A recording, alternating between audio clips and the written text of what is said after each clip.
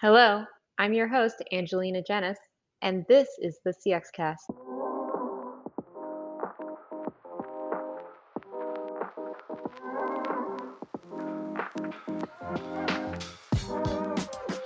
I'm joined today by VP Research Director Ian Jacobs and Senior Analyst Sheila Mahuchian. Welcome back, Ian, and welcome for the first time, Sheila. Thanks. Thank you. Today, we're continuing a series where we talk about priorities, and we have our design experts here to talk about the design priority, specifically what we're going to see in 2023, the exciting and the scary. Ian, can you tell the audience what the design priority is? Yeah, absolutely. The priority is called Design Experiences That Drive Loyalty.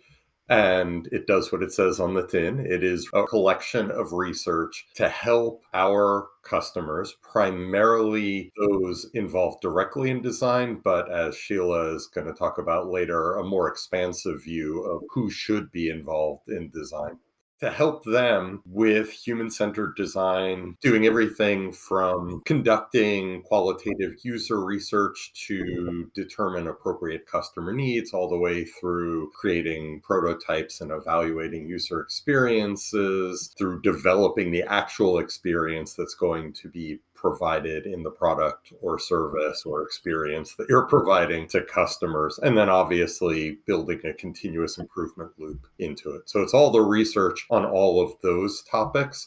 The one thing that we've seen as a bit of a misunderstanding of it is that it's all about product. It's not just about products. It's about designing experiences, and those experiences can be part of digital products, but they can be services, right? How do you design the process of applying for public sector benefits? That requires a design exercise. Anything that needs design or any experiences that need to be designed, it's the research on that. Because that is such a wide scope, I'm guessing you're going to narrow things a little bit for me for 2023. We can't focus on everything, even though there is always improvement to be made everywhere. What are the big themes we're seeing in 2023? The first area is an expansion of something that's already been a key theme. We did a lot of research on digital accessibility, making the experiences that you're providing accessible to a broader audience. We then expanded that to start to think about inclusive design. So it's not just design for people who lack the same visual acuity as the standard person.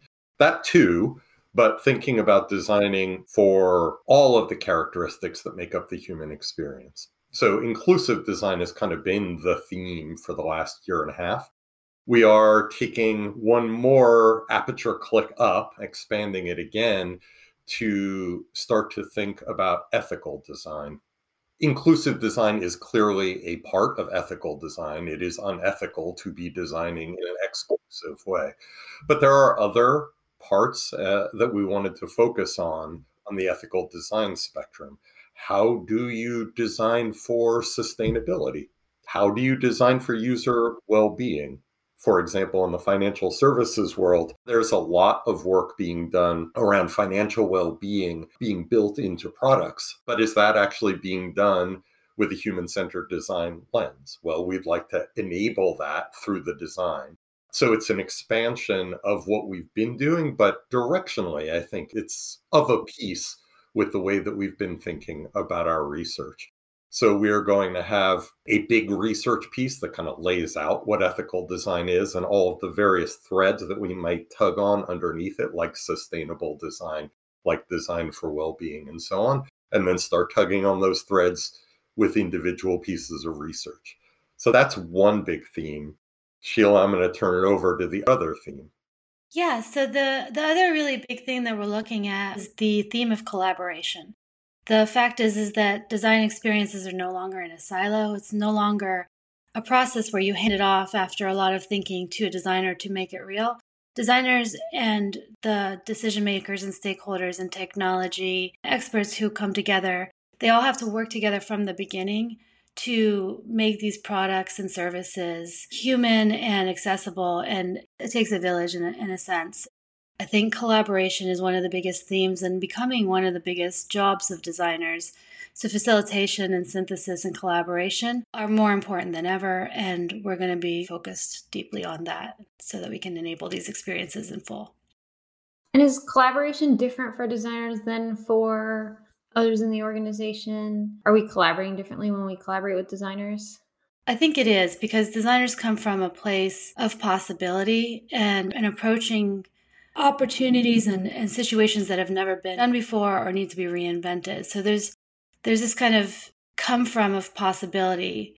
Whereas I think a lot of other functions and organizations are focused in or grounded in what's worked, what's not risky, what's sure and understood.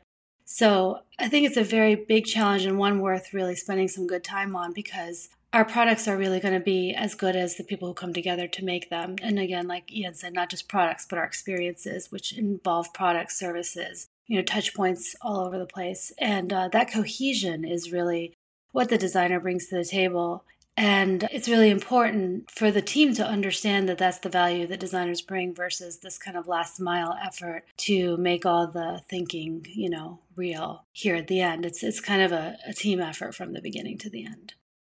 Right, makes sense. We're really tired of all this design work leading to a go or no-go decision by someone else. Right. So what else? Maybe one more big theme to tease the audience with? Sure. So this is also a continuation of some work that we've been doing, but the world is catching up.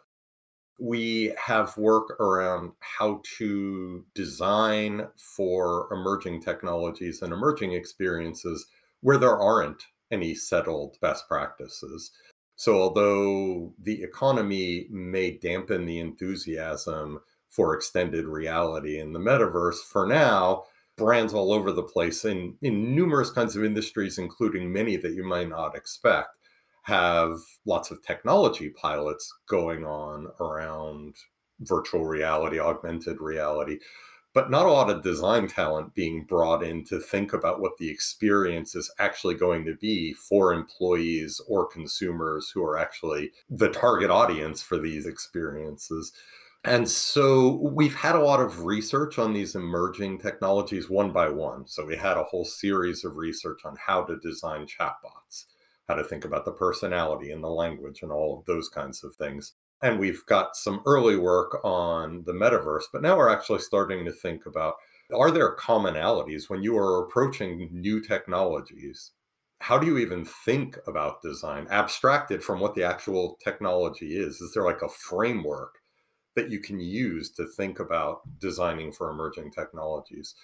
I'll just add on to that. I think designers really need to be staying up to date on what is happening technologically so that they can weigh in on how it can be used for experiences that matter. All these new technologies are really exciting. They've got a lot of possibilities, but if designers aren't taking the charge on understanding what they are and how they can be used, then you'll see more and more technologists taking the lead on implementing that. Designers are the ones that really think about how the people are experiencing things, using things. So with these new emerging technologies, it's not enough to say just that we should use it, but for designers to really take the lead on understanding what they are and how they can be used in new and interesting and innovative ways. I think that's a critical point. We really need to get on top of it early and keep abreast of what's going on. Otherwise, we're going to start to try and apply old ways of thinking to new realities, and it's just going to fall flat on its face. For example, in extended reality, you have 6 degrees of freedom of motion that the user can actually experience. We've never had to think about that. That requires a completely different way of understanding how to design an environment or an experience. The navigation of a 6-dimensional space is just radically different than a screen-based 2-dimension with maybe faux 3 dimensions being added in. So I think Sheila's point is spot on. Okay, I have to ask then. I mean, yes, it's a lot of work and it's a big challenge, but what are you geeking out about right now when it comes to things like the metaverse? There's 2 answers to that. The first answer is I'm not, because I'm actually skeptical about its utility in people's day-to-day lives in the near term. That said, what I'm geeking out about is the possibility that we will actually move towards something called the metaverse. Right now, Forrester's research is very, very clear. There is no metaverse. It does not exist. There are little siloed experiences like Roblox and the Meta experience. There's no way to traverse from one experience to another in the way that you can click a hyperlink on a web page and go from AT&T's website to Verizon's website. Not that that happens, but you technically could do that easily, right? That does not exist in the metaverse. So I'm kind of geeking out on what that future will look like once we get to that point. How do you actually come up with standard design elements in the same way that we did that were codified in HTML, right? That you can actually have one website work enough like the next website that you could actually traverse from one to the other and have a coherent experience.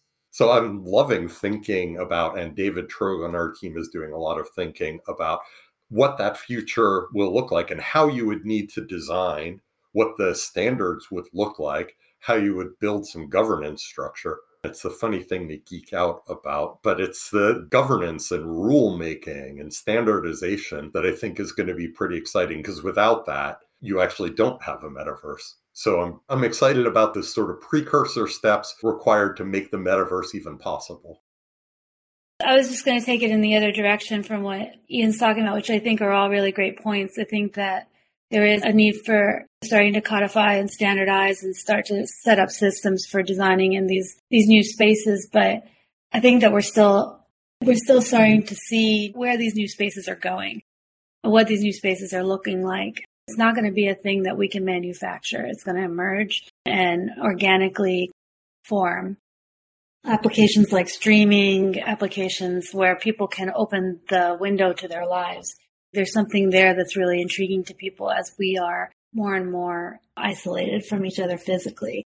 And there also might be an emergence of some kind of return to analog, return to in-person after all this time apart and virtual. We've proven we can be virtual. We've proven that virtuality is really important.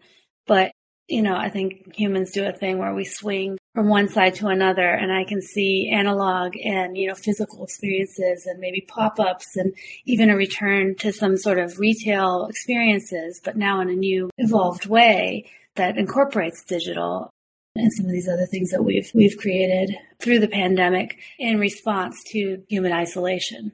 So how do we take that forward? That's very interesting. The consumer maybe is ready for something different. The technology is ready to do something different. But then we have this third factor, which is the economy. What should designers think about? What's the impact on design from what you're seeing of the economy? So the technology industry employs, or in many cases employed, lots and lots and lots of design talent. There has been a massacre in Silicon Valley of employees. It's just layoff after layoff after layoff. My team is constantly sending me like, oh, now this company laid off 5% of its workforce. And design has definitely been impacted there. But we haven't broken the boundary of the tech industry so far for these contractions ahead of some major economic contraction that clearly the tech companies are expecting or slightly experiencing. And that means that the design talent shortage that exists in other industries has not abated. In fact, it seems like if you get, you're a designer and you have been impacted by a reduction in force at Google or Meta or wherever, and you're in the Bay Area, you could go get a job at Bank of America or Wells Fargo, because the financial services industry still has a dearth of design talent that they need to fill. So it's kind of a shifting of where designers are going to find opportunities rather than a diminution of the overall demand for design. The other way that the impact will be felt if the economy contracts, as many fear, is that brands in those circumstances tend to focus on things like automation and self-service. They want customers to buy things on their own. They want them to do self-service for customer care. All of those experiences are going to need more design help because they're going to become the critical touch point for the brand, not less design help.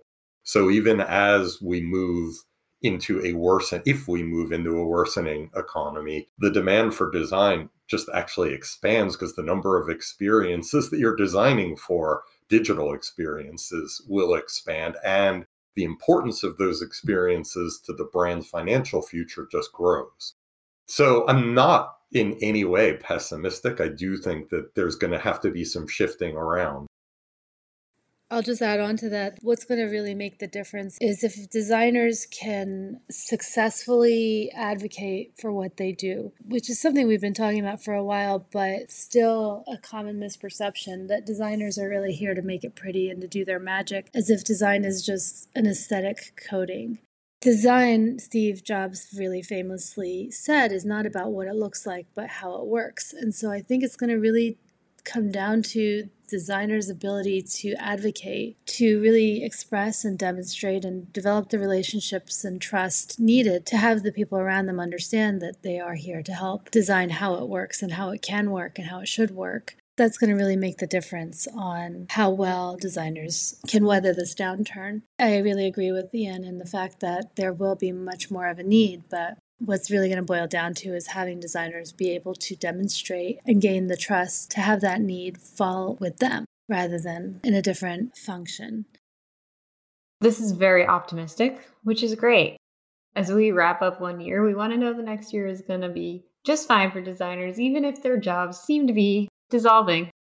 Just so we aren't going into the next year naive, what are the challenges that we should think about or that designers maybe are already thinking about?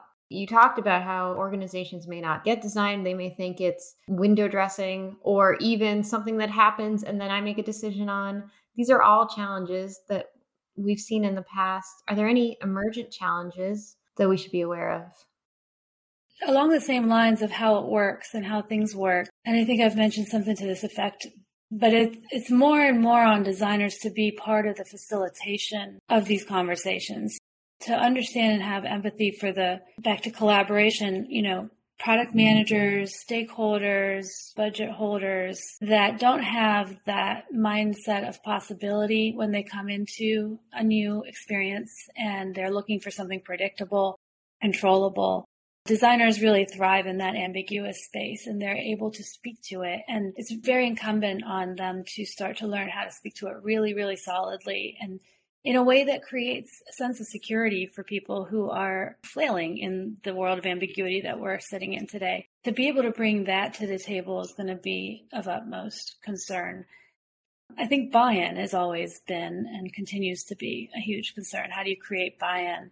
Potentially our paradigms are shifting and maybe money isn't the most important indicator of value. I'd like to see designers be part of that conversation. How do we define value? How do we measure value? And is it always on these standardized metrics, or can we start to invent metrics based on our goals that actually acknowledge those goals and measure them accurately?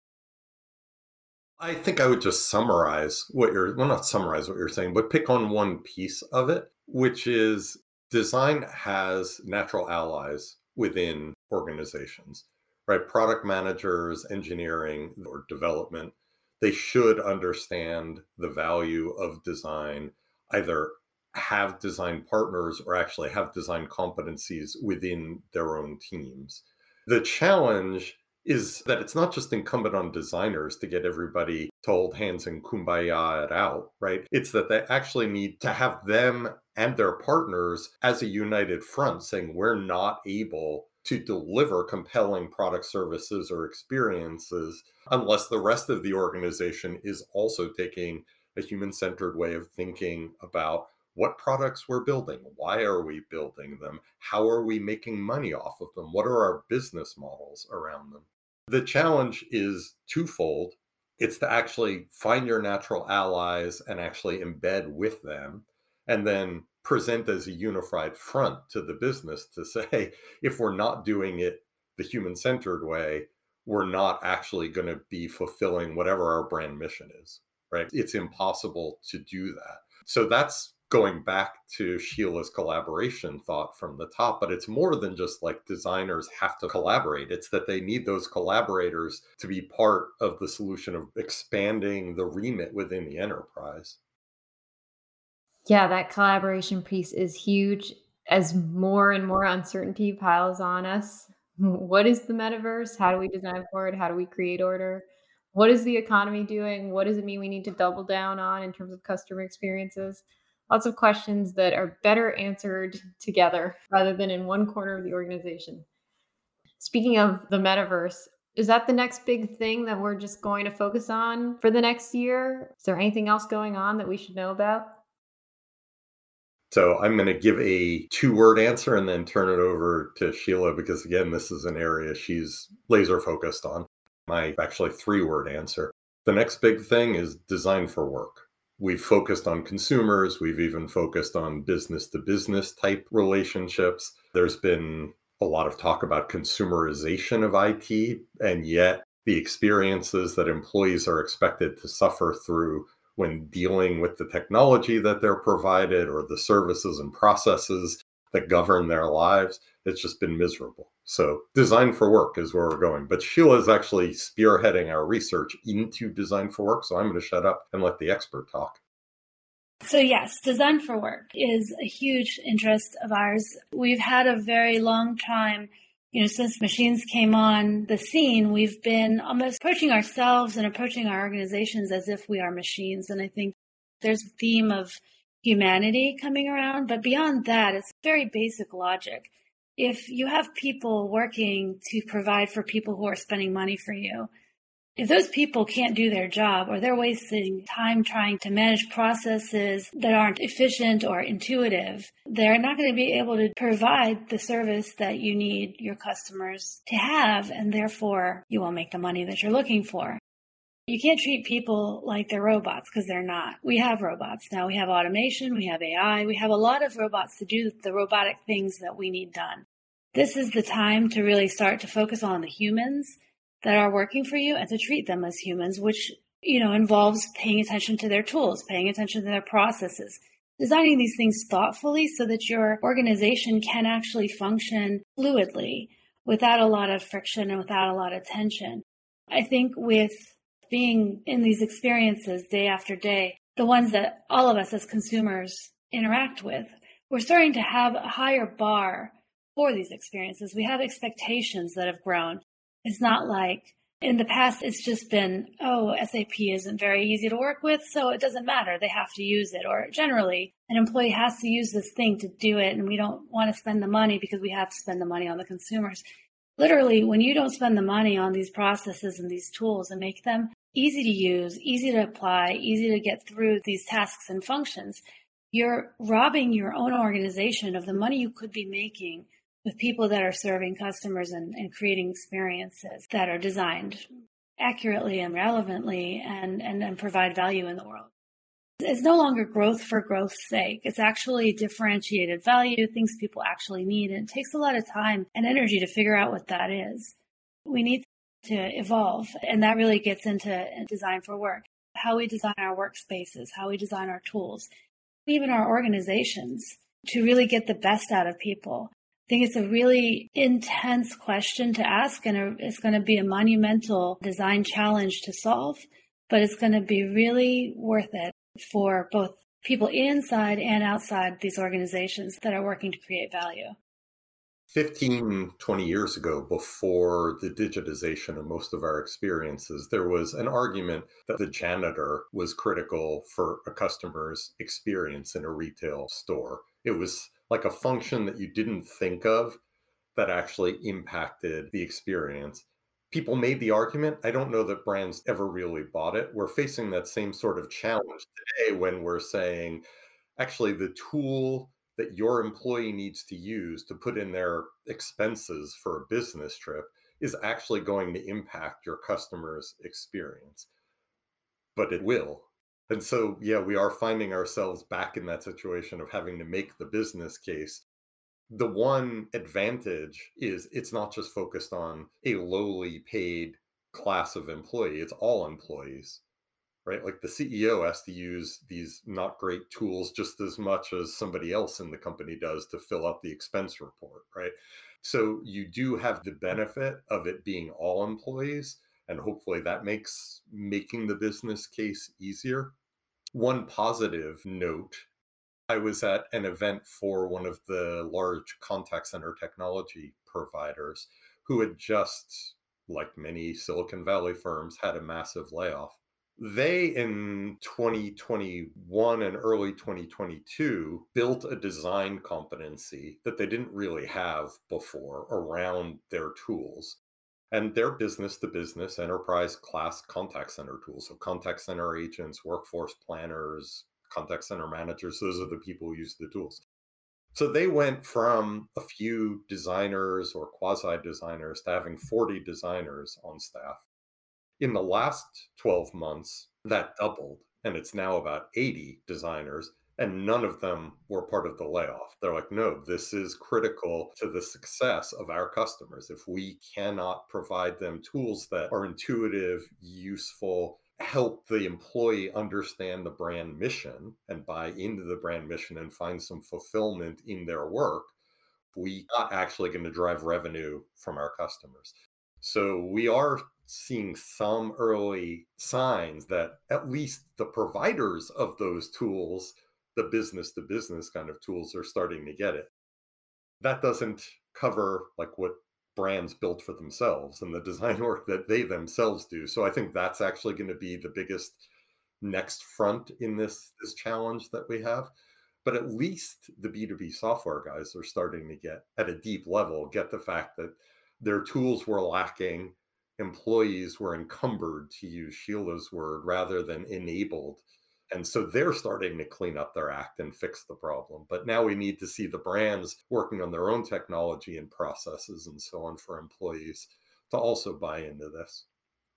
I think it's very abstract to say if you just help the timesheet be better, that your customers will be served. But we talk a lot about, the fight for talent, attrition, retention. It's not about the ping pong table. It's just about the timesheet. If I don't have to be in pain about filling in my timesheet, I will fill in my timesheet. If I don't have to be in pain about submitting my expenses, I will just submit my expenses, and that's just better for the business overall. And if I don't have to be in pain to do my basic job, then I will be more inclined to want to do above and beyond that job and bring the best talents I have to my company to serve it. People want to feel valued. People want to do meaningful work, and these little tiny assaults on their experience in daily life through the form of these tools is the kind of death by 1,000 paper cuts that create the apathy, the different things that we struggle with in the workplace, and take away from our ability to collaborate, take away from our ability to bring our whole selves, take away from our ability to contribute fully. People just become apathetic. And it seems like an exaggeration to say that just boils down to an easy timesheet, but it's not. Experiences have always been important. They're important on the consumer side. They're important on the employee experience side. These things make the difference between staying and leaving. I still celebrate not filling out a timesheet. And it's been 4 years. Thoughts and prayers to those filling out timesheets. My head is full of connections here, connections to employer branding, connections to the trust imperative. We're doing a lot of research in different directions at Forrester, and I hope to have both of you back on to help make those connections in future episodes. Ian, thanks for joining again. Absolutely. And Sheila, thanks for joining for the first and hopefully not last time. Very good to be here.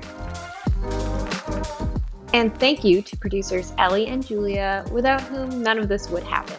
If you want to get in touch, email us at cxcast@forrester.com or message us on Twitter at cx_cast. As always, you can find us at www.thecxcast.com or on your favorite podcast platform. Don't forget to like and subscribe, and tune in next time for more CX insights.